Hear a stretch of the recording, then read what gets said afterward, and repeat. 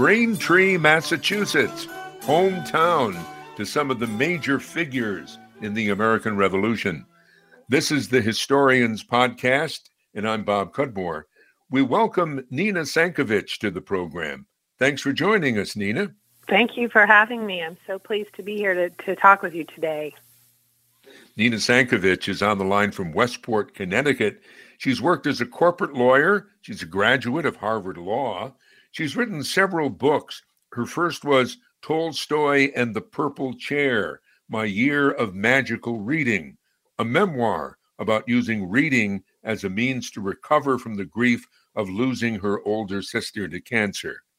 More recently, she wrote a book called The Lowells of Massachusetts, An American Family. And now Nina Sankovitch is author of a new book called American Rebels, How the Hancock, Adams, and Quincy families fanned the flames of revolution. The book is published by St. Martin's Press. What led you first to focus on the Lowells in your earlier history book and then on the other families in the new book, these specific families? The research for one book will lead me to the next book. So the way I came to write the Lowells is that I had written a book called Signed, Sealed, Delivered, Celebrating the Joys of Letter Writing, in which I looked at the history of letter writing through the ages. I mean, I went back to the ancient Egyptians, who interestingly wrote thousands of letters, some of which have been preserved. And I really wanted to read the letters of one of my favorite poets, Amy Lowell, who I had just loved since I was a girl. I thought I'd love to read her letters. I know she had a fascinating life. So I went in search of those letters and discovered that she had put in her will provision that all of her letters should be burned upon her death. She wanted to preserve the privacy of her letters. So I was devastated, but then I realized, you know what? She could only burn what she had, and there must be other letters out there. So that led me to just start researching Amy Lowell. What was she trying to hide? Where are her letters? And that led just to, just becoming fascinated with her entire family, starting with the very first Lowell that came over in the 1630s. And so that's where the Lowells of Massachusetts came from. And while I was writing the Lowells of Massachusetts, I wrote about John Lowell, who was a lawyer during the Revolutionary times. But in the years leading up to the Revolution, he was uncertain about whether he should join the rebels who were fomenting protests against Britain, or whether he should stay a loyalist. And he was really torn. And he was a good man. He brought lawsuits on behalf of enslaved Black people for them to seek freedom. He did lots of good things, but he just couldn't wrap his mind around the idea of revolution, of rebellion. He finally did make the choice to join the rebels in the rebellion, and he became, a prominent leader in the American Revolution in terms of the privateering enterprises that went out and secured a lot of supplies for Americans during the American Revolution. Mm-hmm. And so that really got me thinking about how when we are taught American history in school, we really don't ponder this question of how did the colonists decide to rebel? Was that an easy decision to make, or was it a hard one? And you know what? It was a very, very hard decision to make. I mean, you are raised to be loyal to King, loyal to the British Constitution. And those two loyalties started to conflict because the British Constitution was very clear about what were the rights of the British citizens. And the way King and Parliament began to treat the colonies when they started to pay attention again to the colonies in the 1750s and 60s was really an abrogation of these rights that they had under the whole system of the British Constitution, the laws, the common law, cases that had been decided. But it wasn't easy to say, I'm going to go against everything I've been raised to be a good, loyal, citizen and start a new country. I mean, it was a huge decision to make. And so I wanted to really find a community to study in which there were both loyalists and rebels, and where that decision cut across class lines, cut across gender lines, because I really wanted to understand how was it that someone would either decide to stay loyal or decide to rebel. Did one's gender have something to do with it? Did the social class in which you raised have something to do with it? Did your education level have something to do with it? And I found all of those factors in Braintree. I found that here was this little village, yet there were loyalists there, and lo and behold, so many of the leaders of the American Revolution were all from this little village. And once I found that little town, I mean, I was just hooked, and I knew that I had to write about them. And then the research just took off. Just was so fascinating. I got a fellowship from the Massachusetts Historical Society, which allowed me to just spend so much time going through their incredible archives. And, and what I discovered was just fascinating. Now, did you find that there was something about the lives that your main characters, if you will, lived in Braintree that made many of the Braintree folks more prone to rebel? I definitely did find that. And that was an interesting mixture of sort of so you have these small villages that grow up with are really built on immigrants coming over from England. Why did they leave England in the first place? Because they wanted to try something new. They wanted to live life their own way.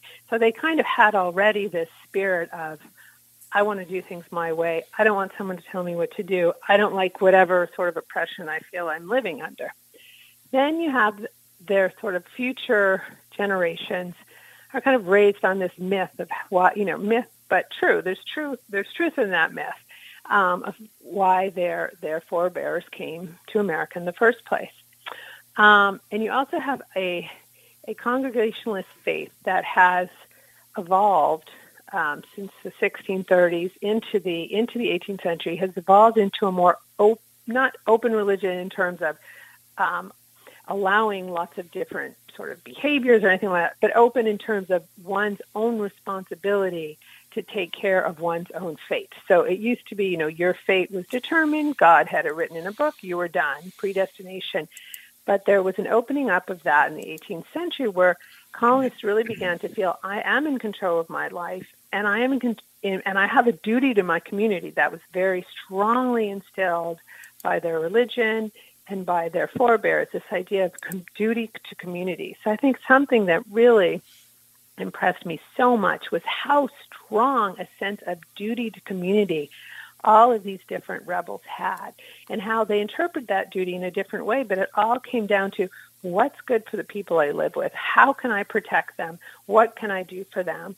And so it just seemed, yes, it was natural that in this place of sort of really brave people who had first settled there in the community, and I have a whole chapter about a variety of different very rebellious types who had lived in Braintree long before it was even called Braintree. I think there was something in just being raised in such a village and in such a church that allowed them to really have the guts to rise up and do what they thought was right. Now, your book begins with the funeral in 1744 of Reverend John Hancock, who I believe was the father of the John Hancock we know. So he also grew up in Braintree, and his sermons were, I don't know, did they kind of point the way to this idea of having a different form of government? Well, his sermons definitely were very strong on the theme of duty to community, but also the idea of liberty and freedom, that people have the right to liberty. They have the right to pursue their dreams, and it is their responsibility and their duty to pursue their dreams, and also on behalf of their community. And what is interesting is to see, another thing that came up in my research was how often actually ministers' sermons played a role in sort of fomenting ideas of revolution, of self-determination, of independence. And although there were certainly ministers who preached, loyalty to the king, there was such a strong voice in so many pulpits saying, you are the one who must determine your fate. You are the one who must, submit to your duty to God to do good for others. And so I found that very interesting and very surprising. I wasn't expecting that. And I do think that all of these rebels who I talk about in my book, they were raised on the sermons of Reverend Hancock. There is just no doubt in my mind that those sermons were embedded in their ideals of what they could do and what they should do. John Adams was one of the Braintree boys, if you will. His wife Abigail, I believe, came from a town near there. Is that right, Nina? Yes, she grew up nearby in Weymouth, but she actually spent much of her childhood in Braintree, where her grandmother lived. And she writes in her, in different letters of how it was her grandmother who was so important to her in terms of growing up and in terms of lessons that she learned. And she really preferred to be in Braintree, although, of course, she loved her sisters who were in Weymouth, but she just loved the freedom that her grandmother gave her. Her grandmother saw her as sort of a very lively, cultish woman who should be given free rein to be the woman who she would become. And she certainly became a very strong, independent woman who had a lot to say. And I loved reading all of the things that she had to say in John Adams and her other friends. So she was a real heroine of mine as I wrote the book. Sure. And what was her maiden name? Smith, Abigail Smith. These are, let's say, John Adams, Abigail Adams, John Hancock. They're pretty much well known in the American history story. But you also write about another guy, another man, who I don't think is as well known. I just want to ask you about him. His name is Josiah Quincy Jr. Who is he, and what did he do for the revolutionary cause? Well, he really is a forgotten hero of the American Revolution. He was a lawyer, and a passionate lawyer, and also what they call then a pamphleteer. He wrote articles for newspapers that were then put into pamphlets on different issues of the day, and he took issue very often with the way England was running its colonies in America. And he wrote very passionately about the duty of the colonists to stand up for their rights, to fight the oppressor, to be strong, to work for one's community. And his writings were widely spread, very influential, and they were important to the Sons of Liberty in Boston, started by, led by Sam Adams there in Boston, because Josiah Quincy was able to bring in sort of the upper classes to the fight against the British. And this was important so that you had a large range of people supporting the efforts against the oppressions of Britain. He also was very much a diplomat, and he went to the southern colonies to make sure they were on board with the northern colonies in terms of what they wanted from Britain. And for a very long time, Josiah was not interested in independence. He really just wanted England to give back to the colonists the rights he felt were their birthright, the rights under the British Constitution. He came to the idea of independence only after he lost complete hope in the goodness of king or parliament.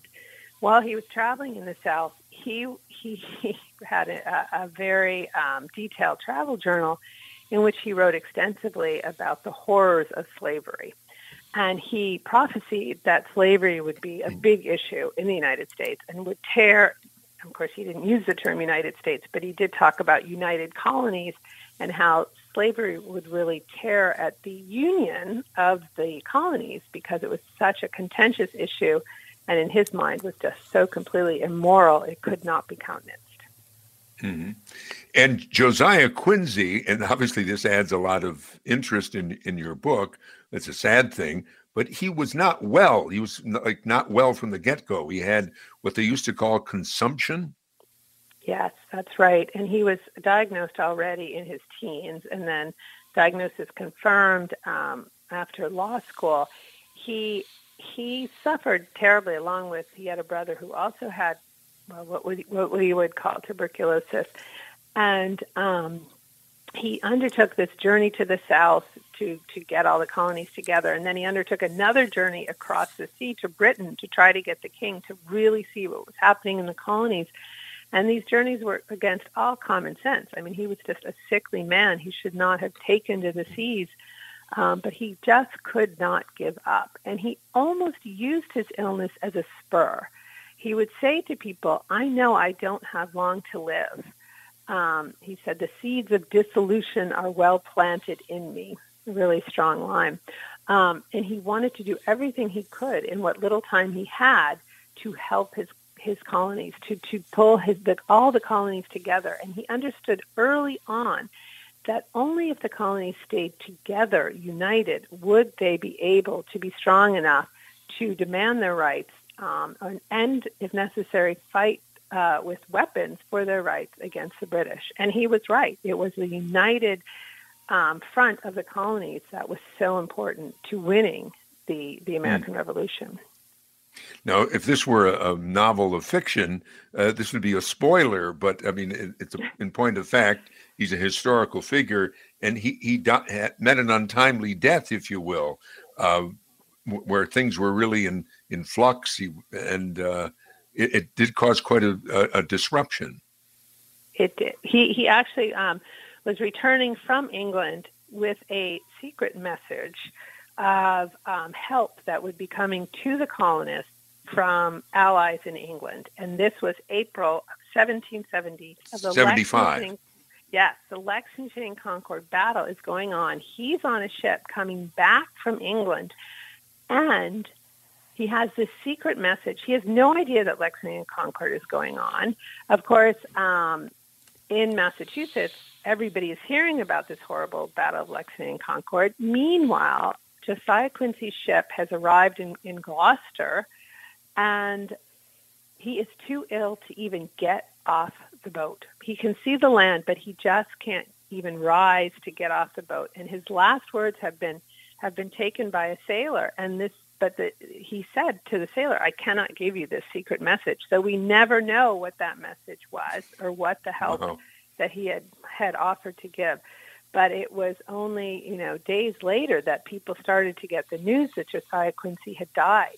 And in the meantime, the selectmen of Gloucester had just buried him in their cemetery. And it was only during the war that his father was able to recover his son's body. But it was just such a tragedy that he died like that. And he would never see the independence that he wrote so furiously and passionately about. We're talking with Nina Sankovitch about her book, American Rebels, How the Hancock, Adams, and Quincy Families Fanned the Flames of Revolution, the American Revolution. We'll be back in just a moment. Did want to put in a word for our GoFundMe campaign, which keeps the Historians podcast on the internet. You'll find on our main website, bobcudmore.com, a link to the GoFundMe campaign, and they can walk you through that if you'd like to make a donation, or if you'd rather make out a check to me, Bob Cudmore, you can send it to 125 Horstman Drive, Scotia, New York, 12302. We're talking with Nina Sankovitch, author of a new book called American Rebels, How the Hancock, Adams, and Quincy Families Fanned the Flames of Revolution. What I really found interesting is that your book doesn't exclusively focus on one individual, but has this ensemble cast of characters. And I got more and more interested as your narrative went through time. The rebels, of course, were not perfect. You mentioned Josiah Quincy Jr. and slavery, but John Adams, for example, did not advocate for African-American slaves or for women, for example, as they're working on the Declaration of Independence and other documents, although his wife, Abigail, was more liberated on those issues. Yeah, absolutely. And Abigail wrote to him. I mean, it's a very famous letter that she wrote, Remember the Ladies, because she was really the matriarch of Braintree in the years leading up to the Revolution. And during the Revolution, she held things together for so many people of the village. She took care of them when they were sick. She guided them on their gardens. She helped them with their families, and she saw how women were really oppressed by the laws, by how they could not stand up for themselves. They could not, hold their own property. They could not leave someone who was abusive. And she advocated very strongly to John that you needed to give women the right to protect themselves. And she felt the same about enslaved peoples, that nobody should be in slavery, that it was morally wrong. It was against everything that she believed in. And her letters to John Adams are very forceful, but unfortunately not forceful enough. John Adams was definitely more pragmatic, I'd have to say. He just wanted to make sure that the Declaration of Independence went through and that the Union of the colonies stayed strong. Before reading your book, I wasn't as appreciative of the contributions that John Hancock had made to the American Revolution. I had this sort of opinion of him that he was this rich guy who was in it for the glory, with his big signature on the Declaration of Independence, for example. Yeah. But he did a lot for the cause, did he not? He did a lot from the cause from the beginning. He used his wealth to help others.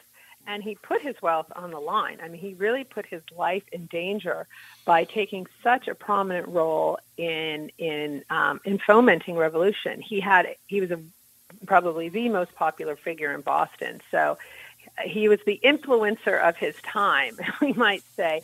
Mm-hmm. And so he was able to sway so much opinion in favor of fighting for revolution, of fighting for independence. And this, of course, put his life in danger, put all of his wealth in danger, and yet he really kept going. And he wrote quite eloquently as well to many of his friends and fellow merchants in England, asking for their help, asking for their understanding.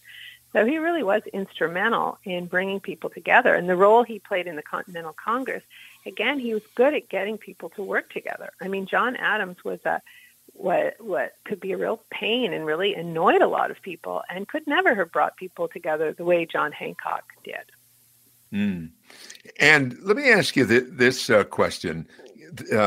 I find, as I said, maybe 3 or 4 times, I've really enjoyed the book.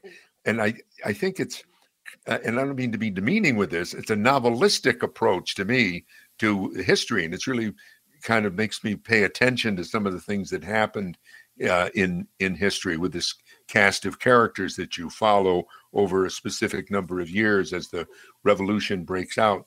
Are you getting any pushback from the historian side? I mean, you're not a history professor at a university or anything like that.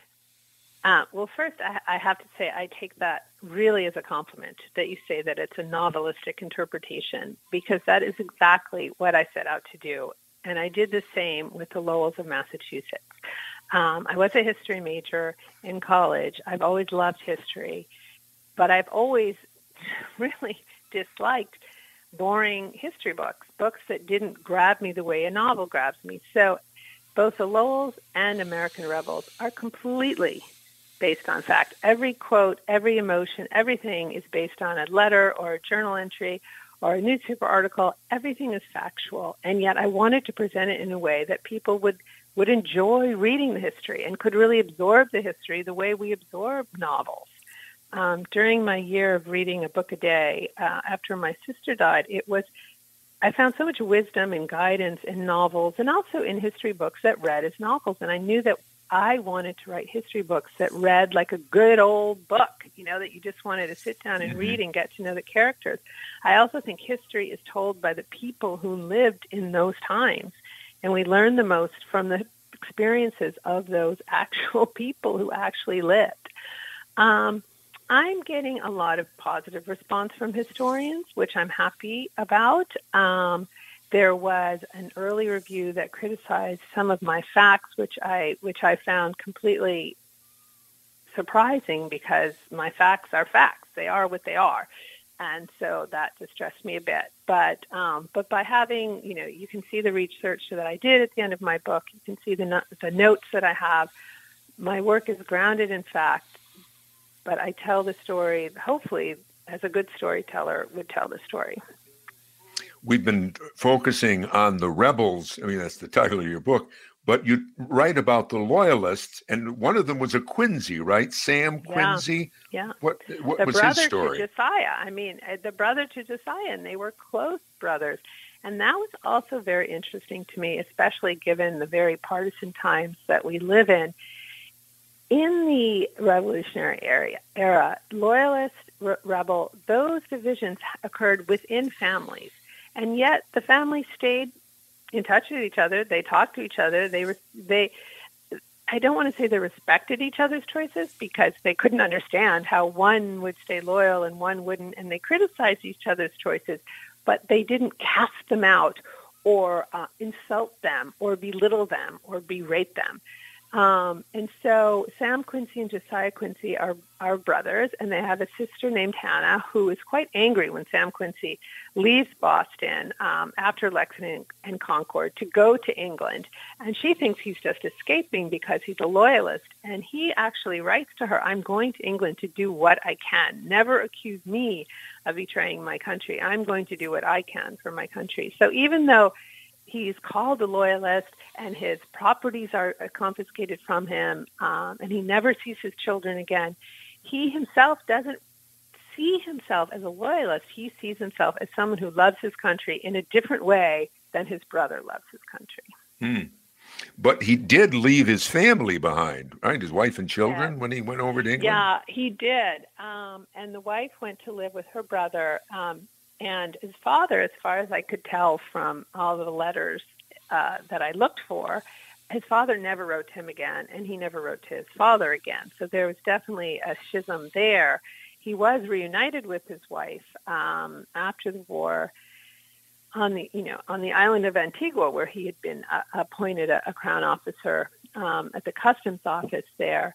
But the letters that he and his wife write back and forth while they're separated, while she is in Cambridge living with her brother and he is in London trying to argue for the Patriots, or not for the Patriots, but for the colonies, these letters are very touching. And they clearly loved each other and missed each other.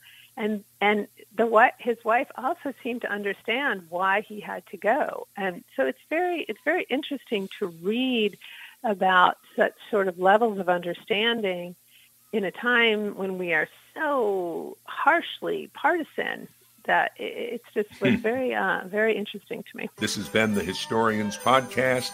I'm Bob Cudmore.